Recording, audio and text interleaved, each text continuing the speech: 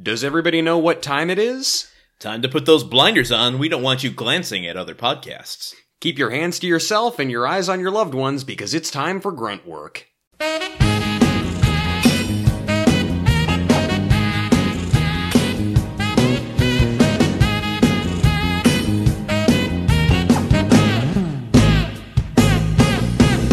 Tonight there's gonna be grunt work, somewhere in this town.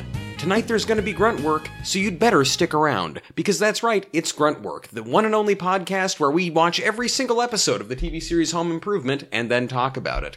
I'm your host, Truman the forgot he was doing the intro this time, Caps, and with me as always is my co-host, Landon the keeps track of all these things so I don't have to do any work, Solano. And that's my the name of my podcast. The I Don't Have to Do Any Work podcast. Yeah, it's a very relaxing podcast. Good to listen to after hours. It's just me sitting on my couch making like little pleasant sighing noises, like. So, do you think they play that in like energy spas or like dentists' offices to try and get people at ease up front? Yes. You think like fighter pilots are listening to that to stay mellow in the middle of their job, just sighing? Combat training, all of it. Yep. Yeah, that's good. Nothing gets you ready for combat like the sound of a man contentedly sighing on his couch. That's great. Landon, how are you? How have you been? Oh, I've been good. I've got a little interesting story that happened this week. A little interesting story. Bite-sized. It's still developing. So I'm a single man, and I, like a single man in 2017, am on online dating sites. Oh, yes. I will not... Craigslist. Craigslist. Adult Friend Finder. BBW seeking... I'm not the BBW. I don't know. What initials? Whatever these things mean. I am too old to be living in a digital age of dating. I'll tell you that much. You'd rather go back to the days when online dating was all punch cards and binary systems. Yeah. You'd go on Usenet. Sign it, yeah. So to make sure that this is all home improvement based, I'm going to admit something very embarrassing, which is my one of my screen names. One of your screen names. Has to do with... Well, not all of them make you choose a screen name. So on one of the dating sites that makes you choose a screen name, it's home improvement based. I'm not gonna admit what it is, but because I just want to keep my privacy. I don't want people to come and find my You're one of those grunt work profile. groupies to just swarm you, just trying to get your male essence. And then how do you have a real relationship with a woman when she's just in love with you for your work on grunt work? It's not possible. It's true. I understand. So, and then I think I even mentioned in my profile somewhere that I host a home improvement podcast because, I really just am not committed to this dating thing. I want to keep them at bay as much as possible. Yeah, just let them know. No, it's like how I always led with the, hey, I was in marching band for 8 years thing on my dating profile. I don't want to get too connected. You know what? You want to set the expectations. So, like, if you are messaging me, you know what you're getting into. If you can overcome this level of self-sabotage, we might have a chance. So, a girl messaged me first, which is rare in the dating world. Does not happen much. So, kudos to her. Yes. Take it to the patriarchy, ma'am. She says this, and I'll keep her anonymous. Her first message to me, hot take, home improvement is responsible for the election of Donald Trump. Oh, man. Wow. Wow. That's almost... exactly my reaction to her. So it's like, oh, so clearly this thing is important to you. Let me just drag it into the sewer immediately and confront you about who you are. Yeah, exactly. So I asked her, could you please elaborate on that? Because I'm like, oh, maybe, she's got some sort of, maybe she's playing to like my fan theory conspiracy brain, as you are privy to every single week on this show. So I asked her to elaborate, and she's like, I was kind of kidding, but as my memory of the show is that Tim the Toolman Taylor seems like a bundle of toxic masculinity and white identity politics. Is this woman's name Karen? We actually haven't exchanged real names yet. Oh, man. Is her name Patriarchy Hater 1956? Because that could also be Karen's screen name. True, but you know what? I would date a Karen. I would date a Karen too. Yeah. I have less aversion to Karen than Tim does. They can't all be Jills, and we'll get into Karen later in this episode. Yeah, but continue. I defended, as I concisely reiterated basically our entire first season. Just kept it to a tight 2,500 words. I sent her 10 hours of content. Yeah. And then it's like, as extra credit, you can also listen to the finale spectacular. Only 2.5 hours. Exactly. Yeah. And so I kind of defended it saying, yeah, his humor doesn't, exactly stand up, but the writers do a good job with Wilson and Al to help. Yeah. And, like, we started going back and forth in this, like, huge, breaking down home improvement thesis thing. Could this be love? Is this our Valentine's Day episode? Just after our Halloween episode, which wasn't a Halloween episode, we just recorded it around Halloween. Yeah, it's exciting. So when have you guys got plans to get together? Are you going to do something? Well, this is maybe not the thing I want to keep on track here, but hey, look, we're gonna do a barbecue at my place. Yeah. You should come, but listen, what you need to do is you need to show your primal energy and really like howl at the moon and show that you got some hair on your chest. I appreciate the advice. I will take it very literally. You have to take it extremely literally, or the goofer doesn't work. The problem is I got to get hair on my chest first. I know. Well, I can't help you there, man. So I have expressed interest in asking her for drinks. I've asked her to drinks. Listen, I'm interested in asking you for a drink. Did you go to her house and ask her father if you could perhaps come calling some summer evening, sitting on the front porch, rocking back and forth? And I asked her to call me Bradley. So it's TBD, but it's kind of a weird. This is one of those things we talked about in the beginning of our show, Gruntwork, where it's like home improvement is infusing itself in aspects of our lives we wouldn't ever have expected.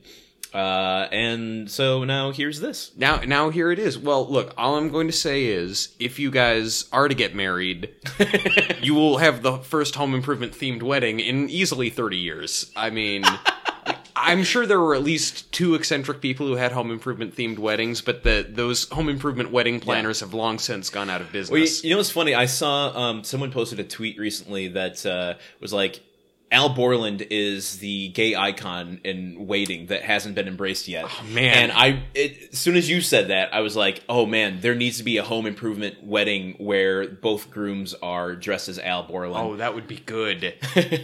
Or just a show about planning home improvement themed weddings that's called, say, to the dress.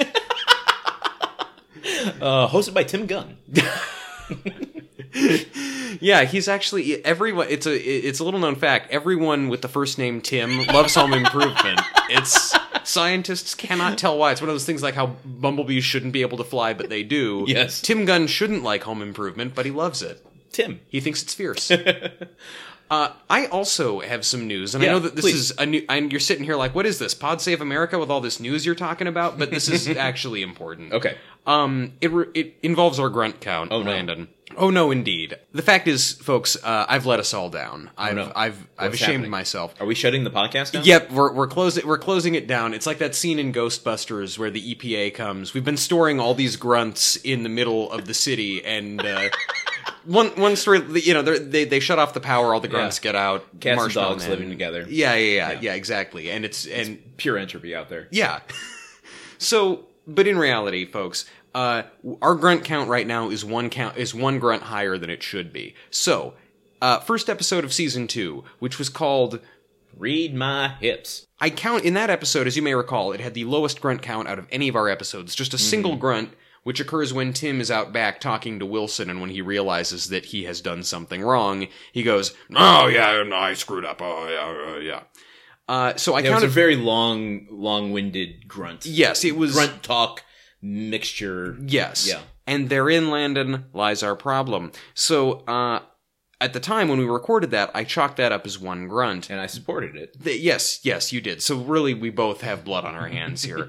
But then, in editing our Super Spectacular, which I was still in the process of doing at that time, I heard my own diagnosis from earlier, in which I said, a grunt is not a grunt if it incorporates English or any other language into it. And I believe that my reasoning there was that it can't be a different language if it already has another language at the center of it. Well, that's gonna put a hamper on the French version of Home Improvement.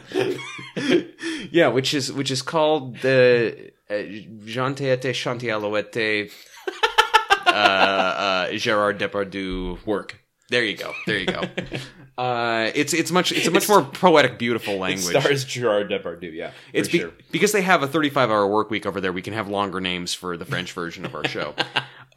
So anyway, but by this calculus, then that means that the grunt in Read My Hips is invalidated. So now our grunt count has to be subtracted by 1, so I will put that in when we read ours tonight. It will reflect that. But I also want to point out, episode 1 of season 2, Read My Hips, has 0 grunts in it. 0 grunts. And I want to remind everyone, that Home Improvement episode started with Tim on Tool Time openly mocking the notion that he would ever stop grunting, criticizing and setting fire to a letter that says he grunts too much. And so it's like the ultimate head fake that he then doesn't grunt in that episode. Yeah.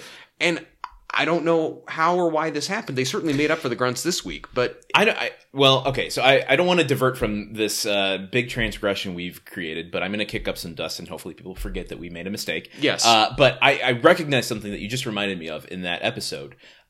We talked about the fan theory world guys and posed that theory that Tim Allen's life is a springboard for Tim Taylor's life. And then we used the idea that him reading that letter was him actually reading off to his critics. Yes. When I was pulling the GIFs for that episode. And you gave me nightmares with one of them. With the flamethrower one. In my mind when I close my eyes. It occurred to me, we've talked about how hard on Al he is in this season, specifically in that episode when he conks him on the head with the hammer and then tries to do the Three Stooges boink to his eyeballs. I'm wondering if that was also Tim Allen getting a little miffed at Richard Karn for overshadowing him with the brilliance of Al Borland. Oh, I see. There's a little passive aggression there. Like, I'm going to do some alpha male moves on you to even the playing field a little bit more. It's like, laugh it up. Enjoy that the writers have made you the secret hero of this universe, but remember that I am your meal ticket. If I don't grunt, you don't eat.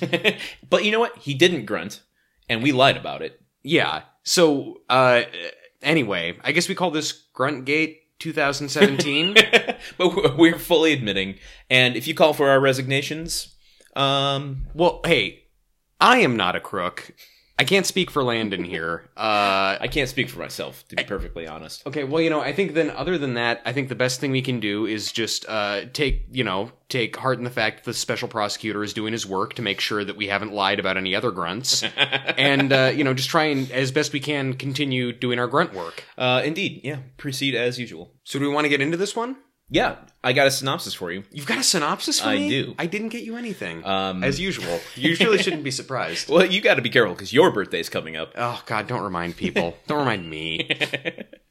Okay, so this episode, it's date night for Jim until... I did it again. Jim until... I keep... What is wrong with me with that? No, it's good, man. It's becoming a tradition. Also, what's the name of the episode?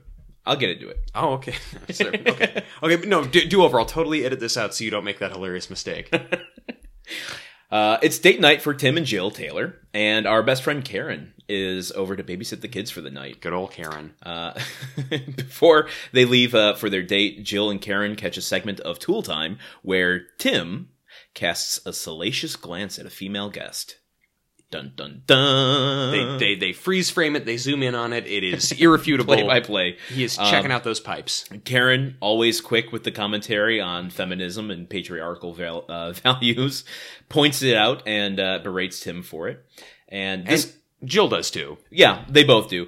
But I feel like Karen kind of snowballs Jill. That Karen's a bad influence. Yeah, doesn't steamroller, but kind of like Jill might not have said much if Karen hadn't started it. Yes. Anyhow, this causes Jill to challenge Tim not to look at a single woman while on their date at the restaurant that they go to. Yes. This all comes crashing down when a bombshell named Kiki arrives and asks Tim for his autograph. A lot of Kikis in Michigan, just roaming around. We're going to get into that. There is a very strong thing going on here. We'll come to in a minute. Strong thing? A strong thing. Meanwhile... Just out there flexing... Pump and iron this thing. Meanwhile, Randy is upset that he has small hands and is bad at the sports. Story of my life. That one cuts real close to the core. That's pretty much it. And this episode is named Dun Dun Dun Dun Dun Dun. I only have eyes for Jill. Way better title. It's Overactive Glance. Overactive glance? Just right on the nose. Overactive glance. Like overactive glands is the... Gland? Is that a thing? Oh, like overactive. Well, I mean, like a gland. Like gland is sort of a wide that casts a wide net for things it could talk about. Yeah, but so I mean, is overactive gland a common phrase? I feel like I've heard that in a pharmaceutical commercial. I don't know if I care enough to look it up right now while we're on the air, but overactive glands? Yeah, it's just like right on the nose. I'm gonna say, I mean, I found this episode enjoyable. There were moments in it that truly, I think, it achieved peak home improvement in the way that I have been waiting for. But that's a pretty bad title for a show that is usually at least amusing with its titles. Yeah, it definitely has, a eye for play on words and puns and stuff. And this is just like, no, it's just is what it is. Hey, the pun guy took this week off. So did the transition guy. We got a handful of them, but they weren't nearly as constructed as they usually are. Look, okay, fine, bring this up. Yeah. The first thing we get in out of the cold open. So our cold open for this starts with Tim at home, dirty from the garage. He and Jill are about to go out to dinner. Yeah. And he goes out in the backyard before going to clean up for dinner and is talking to the boys. And this is where we learn that Randy has small hands and can't. He always fumbles the sports ball that Brad throws at him, the Binford sports ball. I say blame the sports ball, not your Randy hands. The Binford sports ball is really, really prominent in this season. Is it still getting credited as a recurring guest star, or is it actually in the opening credits now? Because it's played by Lou Gossett Jr. I'm pretty sure the sports ball had more screen time than Al in this episode. Honestly, yeah. And Al's screen time also literally occurred on a screen inside of our screen. Yes. Guys, and here's the really depressing thing is that the Binford sports ball has had more screen time in the last 3 episodes than Lisa has at all this season. Thank you for bringing that up, because I forgot that Pamela Anderson was on this show. She's not in the opening credits. How would you ever know? Yeah, well, I would know by seeing the show, and she wasn't in the opening credits last season either. Yeah. You're right; they have really just kicked her out short of that cold open where Tim sets the thing on fire, and she's not even allowed to carry the mailbag anymore. Yeah, right. Anyway, that's going to come into play with something we're going to talk about in a little bit regarding Kiki. There is so much foreshadowing in this episode already. Tim goes out in the backyard. Brad, Randy, and Mark are playing football. Randy fumbles. He gets mad. He chucks the sports ball over the fence into Wilson's yard. My first reaction is like, man, last week it was Brad being rambunctious. Now it's Randy. I mean, you can't get all these boys just being sweet on the same day. And Randy throws the ball over the fence in the way that he said he was going to in the last episode. Yeah, oh yeah. He threatens Brad. He's like, who do you think they'd blame if I threw it over there? That's going to be the good kid or the kid brought home by the female cop? Do you think that Randy is able to remember everything that happens from previous episodes, whereas everyone else on the show, their continuity kind of resets? Oh my god, I don't know, but I think you just hit on a fantastic sitcom idea. There's like one person who doesn't reset to normal, and all of their shit gets more and more screwed up, but everyone else is just like, oh yep, it's the beginning again. There you go. Same plot line. You heard it here, folks. Don't steal that idea. Don't steal that. There's no better way. Well, we've self-copyrighted it. This is the next best thing to typing it up and mailing it to yourself, is putting it out on your podcast. And that show is called Memento Morty. Oh, that's good. It's just a guy named Mort. I promise you're going to run into trouble with the Rick and Morty fans. Fair, yeah. We'll do a crossover episode, and everyone will build a bigger universe out of it than it needs to. All the podcasts about our show will go nuts. Yeah, there you go. So Tim's recommendation to Randy, rather than, hey, maybe practice more and you'll get better at it, is, hey, put glue on your hands, which I'm certain is cheating. Not that I'm the sports expert, but there's got to be a rule. If you can't spit on a ball in baseball, I think glue for football is probably looked down upon. If they flipped out over deflating some footballs a little bit, then covering your hands in adhesive substances. So I think it's a bad football tip, but it is a great comedy tip, because Tim shows how to spread the glue on your hands. He gets his hands stuck together and then realizes that they're stuck and is trying to have the boys pull his hands apart. Yeah. In the process of doing this, they pull him straight into the camera. His face comes right into the camera. His mouth is open. And we push into it, and then it goes dark, and then we just see a uvula, cartoon uvula that's supposed to be Tim's, just flapping at us. Yeah, and it wasn't completely unnecessary, because they had already transitioned to black, and then they bring the animation in, and I want to bet that, going back to our template idea, that the editors created transition templates, that uvula is going to be a thermostat or a thermometer at some point in a future episode. I do remember there was I think in episode 1 a tape measure kind of pops up into screen, wiggles around, and wipes through the thing. So that could be that template flipped turned upside down. Yeah. So anyway, that was the point is that's the transition that most upset me, was that we get a needless uvula in the face. Yeah, and that was the crux of the whole cold open as well. So kudos for 2 birds with 1 stone. Yeah. By the way, this is an exciting development. I don't mean to distract from our own podcast. Yeah, but literally as we are recording, I just got a message from the home improvement girl. Well, which home improvement girl? That from our preamble, the home improvement. Oh my gosh! Online dating conversation, and let's read it right now. Well, I've got her. She's into it. She wants to. She gave me her number. This is great. Well, you could be hearing a budding romance here. Hey man, flannel on flannel. Do it upright. That's right. I'll take my dating tips from Al, and I'll live up to one of my screen names. And if anyone is going to appreciate this, it's going to be the only girl on OkCupid who can get down on home improvement. So. I'm not going to confirm or deny that it's OkCupid. Okay, sure. Could be Friendster. But for the sake of simplicity, we'll just go with it. Yeah, man. No, it could be anything. It could be Ashley Madison. And then we go into our theme song. Do you have anything about the theme song this week? I've noticed just like little tiny details here and there. But I don't have anything. I mean, what have you picked up? It's just nothing really. Oh, okay. Well, it's just like little unmentionable things. Like they recorded. I couldn't remember if last season, when Tim busts through the wall with the sledgehammer. Yeah.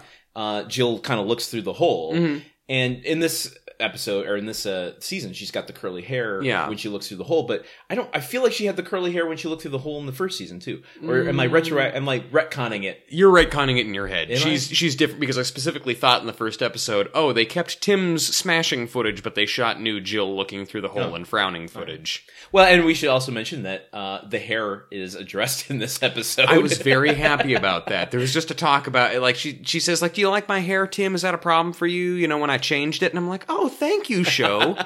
I mean, you didn't ask me, but at least the characters are asking each other. Okay, so we come back from the theme song, and we're into the Taylor household. Yes, and it's Karen arriving to look after the boys for date night. Meanwhile, Tim is still out back, and we see him through the window getting yanked back and forth by the boys trying to pull his hands apart. And it felt very Zucker Brothers to me, like old Naked Gun or Airplane, where you had the like humor, the kind of physical comedy happening in the background while the narrative is happening in the foreground. Yeah, and I also just appreciated that they set up this stupid Tim gluing his hands together gag in the cold open, and then it kind of carries through the first half of the episode. That was like, I love the commitment to that. And it was a really good gag, too. So, Jill and Karen are watching on TV as Tim is talking to this lady on Tool Time and looking at her butt. And then, I know. You sounded like Jill when you said that. She's slowly taking over. I'm slowly absorbing her fake Southern-ish accent. I powdered your butt. Bugs. So they see Tim looking at the girl's butt. Well, meanwhile, the boys finally pull Tim's hands apart. So he comes back in and he's verbally sparring with them. They're going after him for looking at this girl. Everything he touches, his hand is sticking to the doorknob, the chair back, And I was honestly thinking, I like this episode, but from the jump when he gets his hands glued together, I'm like, wait, is this whole episode going to be like just Tim trying to go through this date without revealing that his hands are glued together? Or is it going to be Tim at the restaurant with his hands sticking to everything like a frog? Yeah, right. Sadly, no, but they do keep the bit going well into dinner. And I think, so in this little moment here where Karen, played by Betsy Randall, is kind of drawing Tim's attention to, like, this is a rude thing to do. You're married. You should be happy. You shouldn't be doing this. And Tim is kind of throwing the masculinity back in her face the way that they do when they spar. We talked in the past about how the show kind of balances a bit, like, to kind of take the edge off of the politics, I feel like. Yeah. And I like that they became a little more, like, they added the element of him his hands sticking to things while this is happening, so that it's like it's not too in your face. It's not too gender politics. And it's another Zucker Brothers move where there's the narrative up front and then sight gags behind it. Exactly. Because Jill and Karen don't know that he glued his hands, and he's hiding it. Like, they're not seeing him when he's he puts his hand on top of one of those yellow sports cars on the one of his models. Yeah, and then he picks it up and it's stuck to it, and he's gesturing to Karen with it. Look, but sight gags aside, let's get to the actual heart of the issue, Landon. Yes. You're in a relationship, a committed relationship with a woman who you love. A beautiful woman walks by. Mm-hmm. A, do you look? B, should you feel bad for looking at another woman, merely looking? Are you asking for my personal thing or the general consensus of society here? Well, I'm asking for your personal opinion, because I think this one's a little blown out of proportion on this show. I agree. I totally agree. The way that I would handle it is, yes, I would look, and then I would bring it up with my date or my significant other, whoever I'm with. And you'd bring it up in such a way as to say, oh, if you're into that sort of thing, that woman is almost as attractive as you are. And you spin it in a way that makes it a compliment. Yeah, I mean, I wouldn't even, I'd be just more upfront about it. Just, I think... I'm trying to paint a scenario in my head, but... Well, this is the home improvement lady. I mean, maybe this is going to happen on your first date. We need to practice. That's true. Let's also keep calling her home improvement lady. I would... I mean, there's no reason to hide it. I mean, I feel like it's not just a male thing. Yeah. I feel like both men and women do it. Women might not be as blatant about it, or they might not. There might not be as much attention drawn to a woman doing it. But I think that you can have a conversation about it. I don't think just being attracted to someone or having a glance at something means you're cheating, or that it's rude, or that it's, if you're staring, if it's distracting you from a conversation, that's a different story. Looking multiple times, sure. I would like to see the version of this episode where they have this whole talk and they go after Tim, and then Tim and Jill and Karen are at the store together or something, and Brad Pitt, circa Thelma and Louise, is walking around shirtless. Right. Well, then how are you two going to react? Yeah. I mean, because I would look at shirtless 1993 Brad Pitt, and I'm not even gay. That's precisely the thing, is I think that women...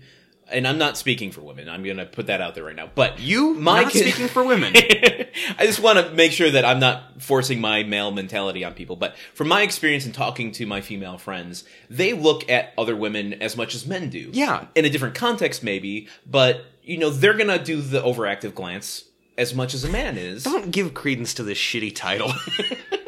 Call it anything but that. I only have eyes wayward for Jill. Eyes. Yeah. How about that? An eye in a moment, in a day, in a life in time. Oh, man, I miss Andy Rooney. Back in my day, men only looked at the people they were married to, because back in my day, men wore horse blinders. They were more common. Whatever happened to horses? I think horses are vastly superior to cars. That's all Andy Rooney I've got today. The man's dead, guys. Yeah, no, I mean, we can only puppet master him for so long before we have to put him back in his coffin. Yeah, plus you want to wash your hand after going up there with it. Okay. And the Rooney estate sues us. You know what I like about respecting the dead? No one does it anymore. There's a moment where, Jill and Karen are giving him some crap, and there's a phrase that Jill says. She's mimicking Tim's inner monologue when they pause the video and he's looking at her caboose. I don't know why I went so PG all of a sudden. I don't know either, but please keep doing it. Where she's kind of voicing his inner monologue the way that she voiced the sparrow in the weird end credits. Yeah, that old chestnut. That hilarious moment. And yeah, she uses the phrase, "Do those legs go all the way up?" And I wanna just put that out on the table for a discussion, because I've never understood that phrase. I'm going to say legs that don't go all the way up are ineffective legs. If a woman's legs don't go all the way up, you probably will notice. She's probably in a wheelchair, and Yeah, but go all the way up to what? I don't get, what... In my mind, it's creating a Rolling Stones, the lips. Isn't there? Or I'm thinking Rocky Horror Picture Show or something where the legs are coming directly out of the mouth. Yeah, well, it's either legs that go all the way up or the term "legs up to her ass." But then isn't that every leg? The nature of asses is they're made out of the tops of legs. So there's not like this, this saying posits that there's like this, that some women have this nether region that their legs go into before their butt starts. There's like this Bermuda Triangle of like not quite legs, not quite butt. You can only find it on the dark web. It's a very specific kind of porn. It's extreme. you have to check in and like sign in and verify that you're over 50 years old to see it. That's how intense. Oh, that's only what H.P. Lovecraft has been writing about. It's where the Cthulhu comes from. It's the indescribable horror of the like nega ass. the Dunwich Badonkadonk. Oh my god. There's the Necronomic butt. I was trying to come Astronomicon. Up with Babadook sort of thing, but I think Babadook is just enough to be a synonym for a junk in the trunk. Yeah, so we were saying that acclaimed indie horror movie is actually about a butt haunting some people. A butt haunting, yep. The alternate title for that was The Buttoning, but it just didn't... It didn't really... Well, actually, it sold very well in certain markets. The big button industry was really like, nope, we can't have a horror film. And the Benjamin Button people sued them. Because technically a buttoning is when you age in reverse. Oh, it was a multifaceted lawsuit. Can we give ourselves the award for dumbest podcast ever Perhaps. created? I don't think anything is worse than this. We transition from that scene. Unless do you have more in that scene that you want to talk about? I just think that generally it's cool for dudes to look at other women as long as they're not like cheating on their wives or staring. So yeah, I think we handled that. It's nature. It's an instinct. You know. Yeah, I don't think there's anything attached to it when you're doing it. Yeah, it's not attached for all. to. Some guys, what's the term? What's that millennial term? Fuckboys? Fuckboys is the term. BOIS? I don't know. Wait, is it with an I thought it was with a Y, not an I. I don't know. I honestly have no idea. I might be confusing with Skater Boy with an 8 and an OI. Yes. I don't know. Yes, you said see you later, boy. Presumably also with an 8 and an OI. By acclaimed artist Avril Lavigne. Lavigne, yes. So we go from that scene into the restaurant where the date is, and we both were like, is this offsides? Where's Touchdown Rick? Now, I will say, I did notice a black background actor sitting at a nearby table, and maybe it's racist. Also, he was turned away from the camera, so it was reasonable to assume, but I was like, could it be? Is Touchdown Rick here? 1 year later, because this is episode 3, and that was episode 3. And the reason I knew it wasn't Touchdown Rick is because Landon definitely would have told me if Touchdown Rick was in another episode. We would have discussed. By the way, that was John Marshall Jones in a speechless cameo only for the superfans. What if in the background the Offsides episode was playing out and there was like some weird temporal discontinuum there? Improvementception. Well, but this is clearly not the restaurant from Offsides because it is an Indian restaurant. Bombay Inn. Whoa, was the name even up someplace? It's on the menus. Oh God. Well, my designer eyes are like attracted to fonts and design. It wasn't in papyrus, was it? No, but it was in a pretty like. Okay, that's like on-the-nose Indian restaurant font. And there was also an on-the-nose Indian food joke where Tim Jill says, "Oh yeah, I'm so glad we're trying Indian food. They've got tikka masala and this, and also, and she says some indescribable word, and Tim goes, it smells like someone took an indescribable word in here." And I just want to say, I live on the same street as 2 Indian restaurants, and I smell a lot of human excrement in my life, Landon. I ride the subway in LA, and that is just a toilet for like approximately 10% of the city. Yes. Indian food smells very different. Indian food smells delicious. Agreed. I want some curry right now, actually. I also want some curry right now. And that's the end of the show, folks. We're taking a curry break. But so yeah, they're at this Indian place, and sadly we don't get any comedy with them eating Indian food. Yeah. It's just kind of a setup for a poop joke. Yes. There's a weird through line happening with the patrons and the wait staff in this episode, or in this scene in particular, where no one seems to care about anything that's happening or have any reaction. It's almost like a weird dreamscape that's happening where, because he's with the stickiness of his hands, he's got the butter knife and he's trying to get the butter knife unstuck, and it flings it over his shoulder and it goes ding, like butter knives do. Those super sharp butter knives that just impale themselves. Think back to the very pilot episode where the dishwasher shot the butter knife out into the door frame. Yeah, dude, it's Callback City. Yeah. But then so there's a waiter that's like right next to the butter knife, and he just looks at it and goes, he walks into the kitchen. All he had to do was just break the fourth wall, look into the camera, and just like shake his head and roll his eyes as if to say, "Oh, those tailors." And then it pauses and says, "Mentos." Yeah, the fresh maker. Bum, bum, bum. Do they still make from Mentos? I think they still do make Mentos because I saw they were given as a gift at a birthday party I went to recently. I don't know if they still make those bad commercials. I think that this restaurant is a lot like the hotel in Barton Fink in that it exists in the real world, but it makes no sense. And once you're inside, it's like another region. Positing that this restaurant is in hell.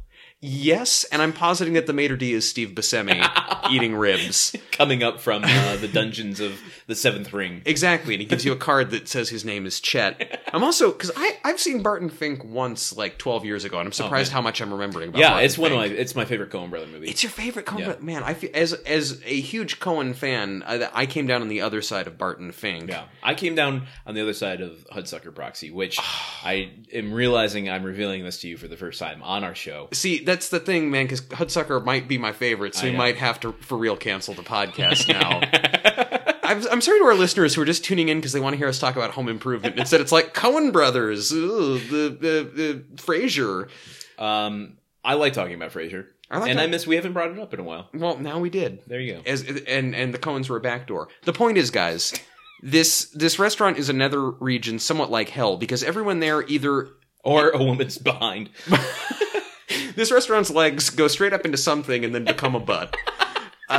For whatever reason, though, everyone in the restaurant is either just sort of mildly amused and passively watching the chaos that Tim creates, or they are all the biggest diehard Tool Time fans. Yes, it's like this is a Tool Time fan club meeting happening at this place. Seriously, it's interesting because later in the episode, Jill refers to Tool Time as a low-rated cable show, but apparently everybody in the world knows him. It's weird. Yeah, it takes some real stones to insult your husband's success, Jill, when he just was when everyone. So what happens in the restaurant? Yes, is like he comes in and like a guy recognizes him at first and grunts at him a bunch. Yeah, which really gave you you had to work real hard for the grunt count on that one. This episode, there's a lot of overlapping grunts. Yeah, this episode started. It was hot and heavy with the grunts. There were more. This is the third in terms of grunt count of all time of most grunts per episode. P.S. What is the grunt count? The grunt count for this episode is 27 grunts. Oh, dang! 7 of those grunts occurred in the cold open alone. Wow. And if you'll remember, 7 is our average for most episodes in season 1. So they've clearly upped their grunt game in a way that I was going to expect them to do right off the bat in Read My Hips. But so he comes into the restaurant, they sit down, guys are grunting at them, and Tim's been challenged by Jill to not look at another woman for the whole time they're here. Sure enough, it's a 90s sitcom, sexy girls coming in this restaurant left and right. There's nothing sexy girls like more than Indian food. I think we all know that. And so Tim is going to greater and greater lengths not to look at them. And then at one point, Jill gets up and goes to the bathroom, and there's this super, super sexy girl sitting behind Tim, and he sneaks a quick glance at her because Jill has built up to him. Oh, there's this bombshell behind you. Mm-hmm. She comes over and sees that it's Tim, and she runs over, and she's a huge fan of the show. She sits down and wants him to sign an autograph for her. She has a comically long last name. Tim is in a hurry to try and get it done. And then Jill comes back. Yeah. Now, you seem to have something you want to say about this woman from the way that you're smirking at me. Do you want me to finish the anecdote? Yes, first? Please. Okay, so Jill comes back, and Tim is so shocked to see her back while he's trying to get rid of this woman that he inadvertently starts choking on a piece of bread. Yes. And so Tim is coughing and jumping up and trying to get help from anyone in the restaurant. Everyone else in the restaurant. And so it's like, basically, it's 60%, 70% men and a few sexy girls. And all of the men are just cheering and grunting because I think his choking sounds are grunts. So they think that Tim, in the middle of a romantic dinner with his wife, has gotten up to lead the entire restaurant in a round of grunting. Oh my god, I haven't thought of it through that perspective. Because that's what happens. I think that on Home Improvement, oh my god, the only people dumber than Tim are everyone else in the universe who's not Wilson or his wife or Al. Yeah. So finally then, Jill gets the hint that he's choking and goes and starts Heimliching him. And how many Heimlich gags have you seen in movies and TV shows? 6 billion? 7 billion?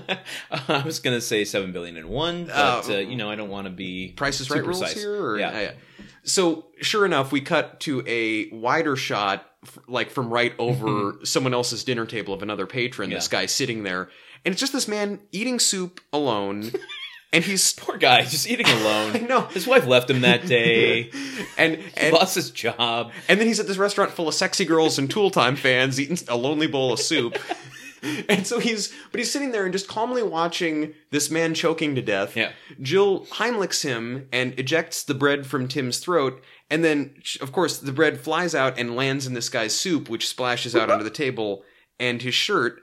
And so your wife's just left you, you've been fired from your job, you're trying to enjoy a solitary meal at an Indian restaurant, and then a piece of regurgitated food lands in the soup that you're still going to have to pay for. I wouldn't be chill with this, but the guy just is kind of like, Tim, will you autograph my soup? I mean, he honestly, he just kind of smiles warmly and looks at it and nods. It's almost as if they took an audience member and gave him a role on the show. I know, he's just like, I'm just happy to be here. I'm so glad I got the camera on me for a while. It's like he was at a picnic and a butterfly came and landed on his food, and he was like, "Oh, what a marvelous moment that God has created for me." Yeah, but then moments later, his wife divorces him. Yes, exactly. And then he's like, "Well, now I've eaten my lunch. I need to plan my dinner." And then he gets stung by a bee and loses his shoe, and he falls down the hill. Wow, what a dark fantasy you've created. He had a really bad day, and he just wanted to enjoy his soup. So many comical pratfalls, so much slapstick disorder coming into this man's life. Oh my god! But so, what do you have to say about this lady, though? Landon. Truman. Is this lady someone who I should know? Truman. Landon. We have a theory on this show. Yeah, we do. About Al Borland being a spy. Oh, hello. Oh, hello. Hi. Now, we haven't seen Lisa in a while. We have not. And we know that Al spends some time after work with Lisa, whether it's putting up shelves, whether it's putting up sex shelves. Who knows? Or just pouring back some Miller High Lifes. Indeed.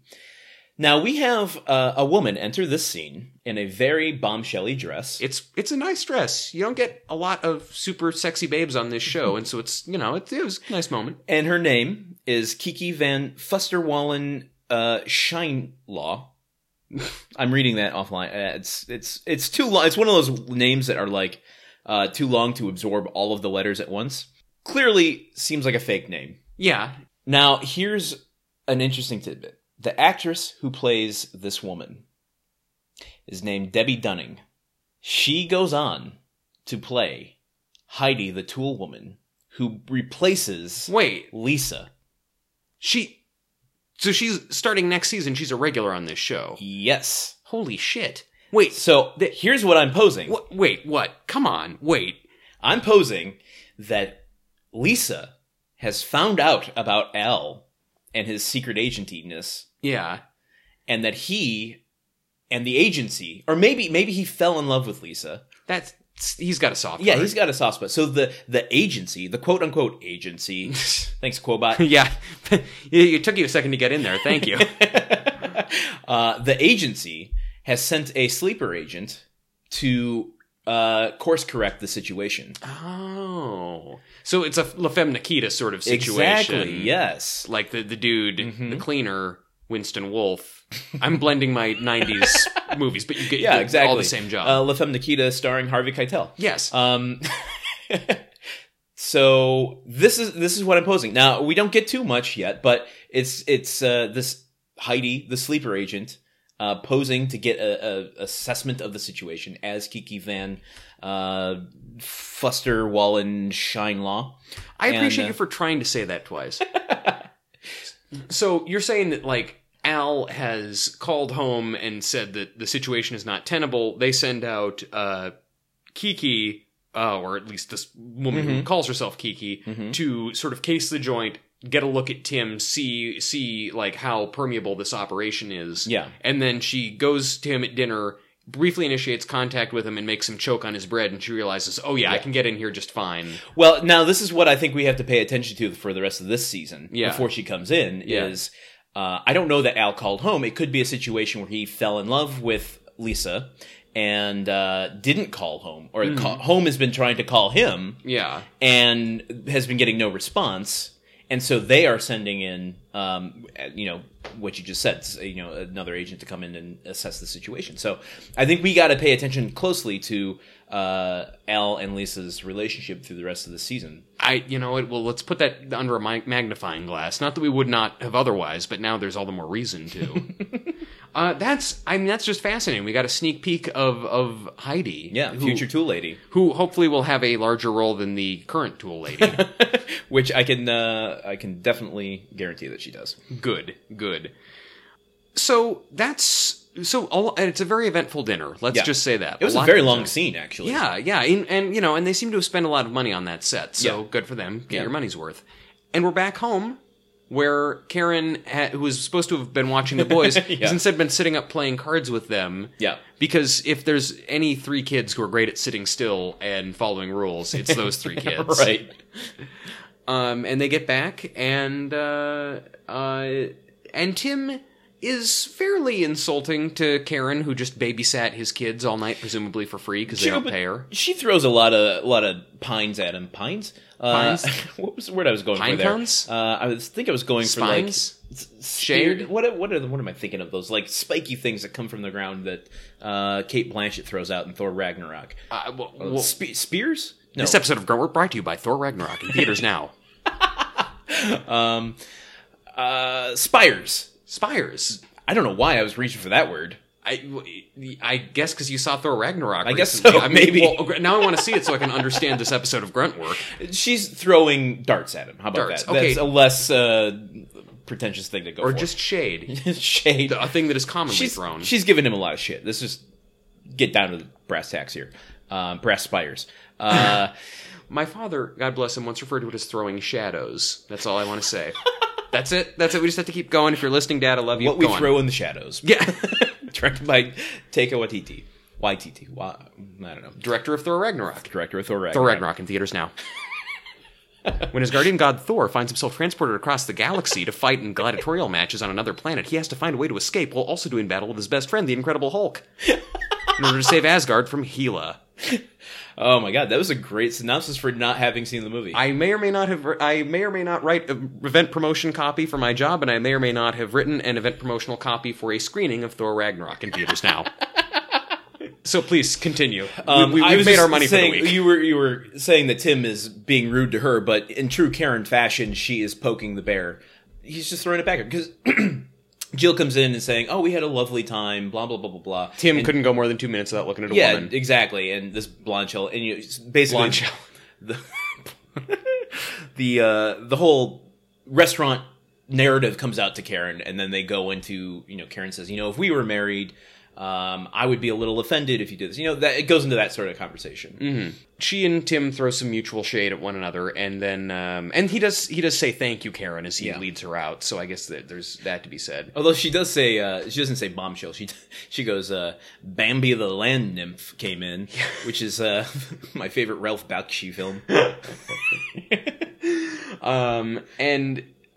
So, anyway, then Tim and Jill talk once Karen is gone. And it's all been kind of, as it always is when Jill and Karen are going after Tim, it's all jokey, laughy. Like, this whole time, it seemed to me like Jill was in very good sport about this, and she wasn't so much offended as she just was enjoying making Tim squirm about something. Yeah. But then she actually kind of gets on him. Yeah, after Karen leaves, she asks, Yeah, why do you look at are you happy with me? Which, I wasn't... You said you take a lot of issue with the topic of this, the theme of this episode, and this is the exchange in particular that I kind of was a little about, where she goes, "Are you happy in this marriage?" And she's like, "No one has given you any indication that he's not happy. He just looked at a girl." Yeah, and that kind of it didn't feel very Jill-ish to me. It really that's the thing for someone whose character and. Who works so much because she is both cool and also doesn't take any shit. I mean, in this case, he's been spending loads of time with the kids. I mean, he's a great husband in every regard. The fact that he occasionally looks at a woman, that should not be a warning sign. And it's completely, I think, valid, because she makes the case to him that, like, it hurts my feelings or it makes me worry when I see that. And it's like, great, you're entitled to your feelings and talk about that, but don't act like he doesn't love you just because he looks at sexy women. It felt like she was baiting him a little bit. Yeah. To say something wrong that would start a fight. And that just doesn't feel like Jill. That felt more the writers just trying to, like, propel it into the last, arc of this episode. Yeah. And that arc really proceeds with Tim going out in the backyard, I think the next day. Yeah.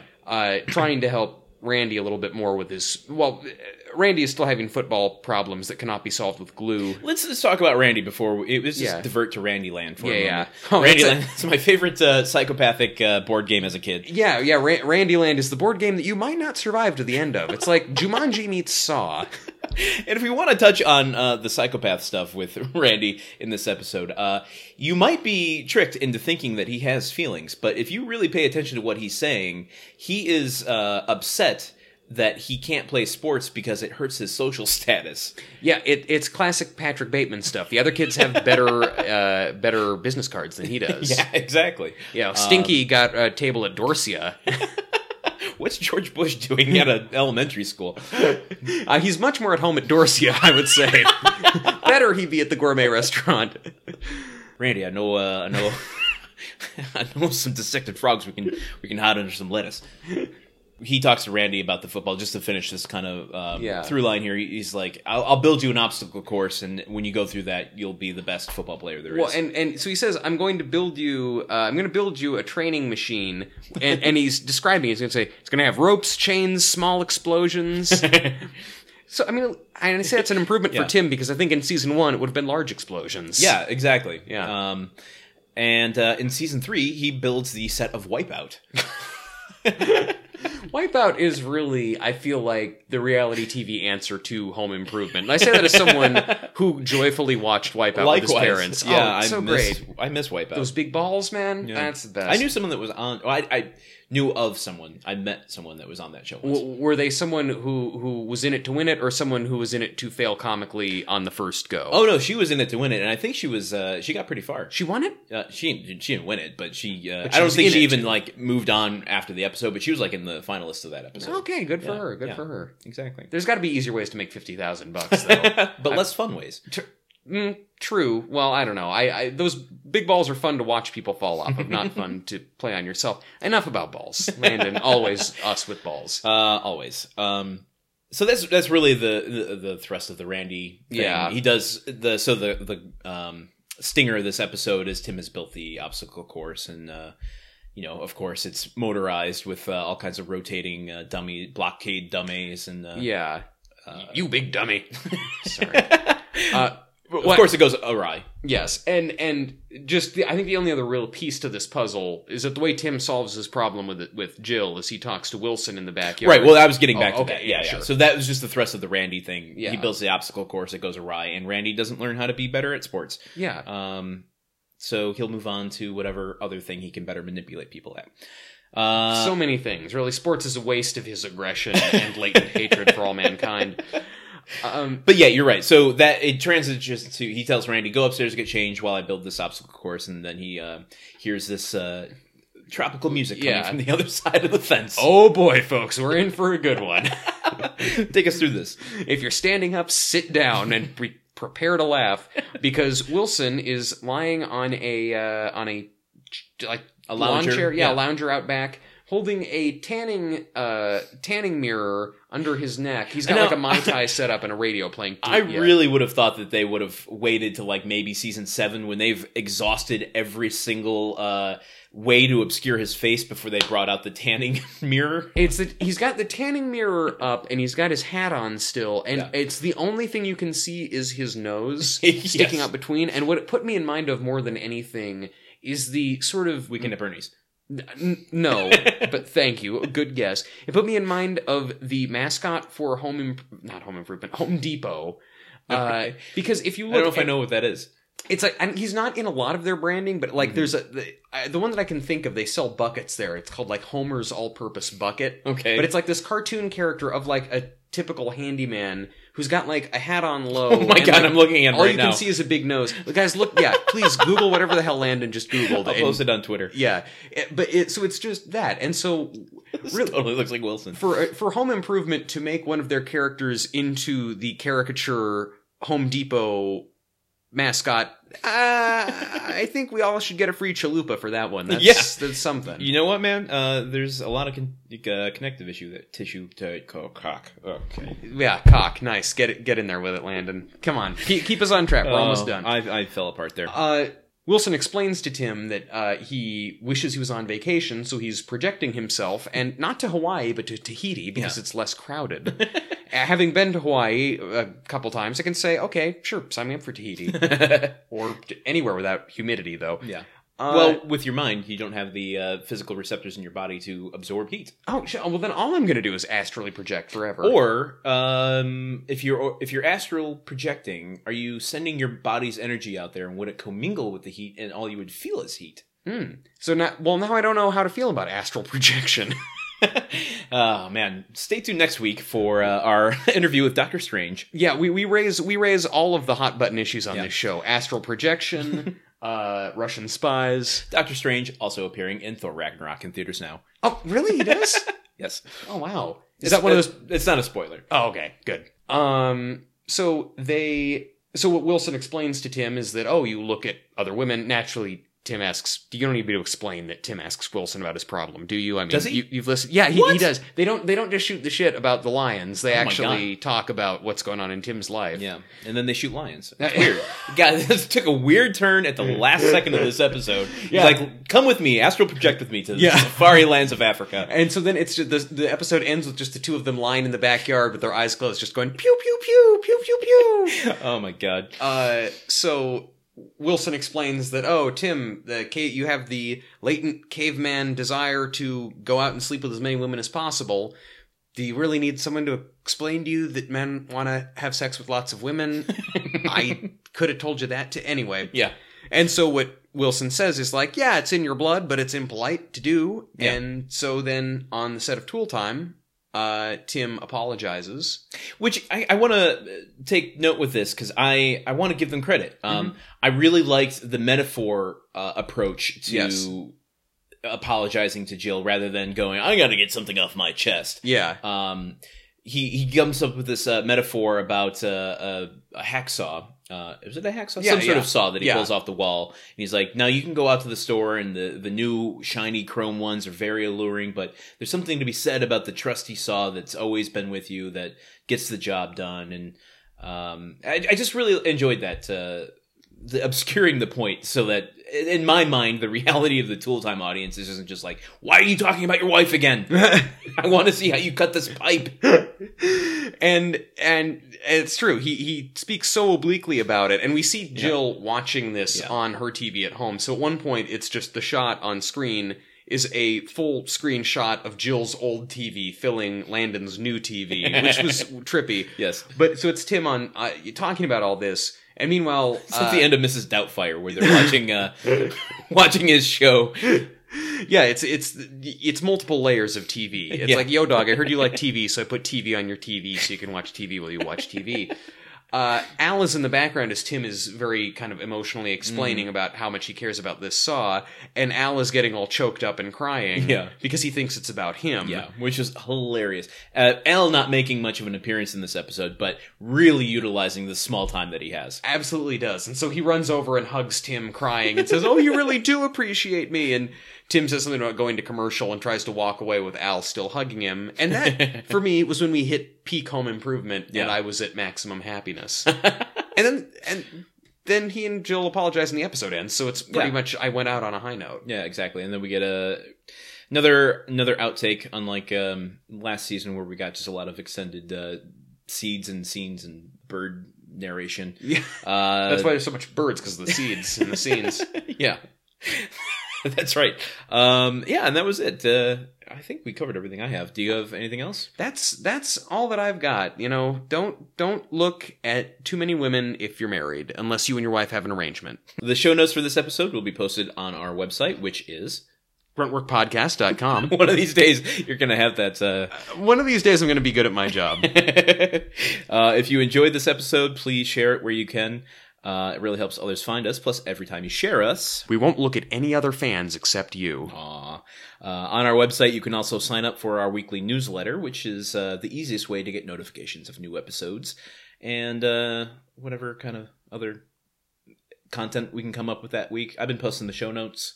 And what show notes they've been. I feel like I say this every week. I feel like it's kind of been automated and robotic, and because I'm not putting thought into it, the listeners are going to just be like, oh yeah, this is just the show notes episode, so I'm not absorbing any of the content. So I'm going to throw a little wrench in here and sing, please give us an iTunes rating. Ba-da-da. Please give us an iTunes rating. We're not really good at improvising songs. This is Elliot Kalin on the Flophouse territory. Yeah. We're outclassed. We got to get him to sing us a song on here. He lives in LA now. He's got nothing better to do. That's right. Yeah. You can follow us on the various social media places, at Gruntwork Pod. And with that, I guess we'll see you next week. Yeah. So don't look at anyone who your wife doesn't want you to look at, and we'll talk to you soon. Bye. Thanks, quote bot.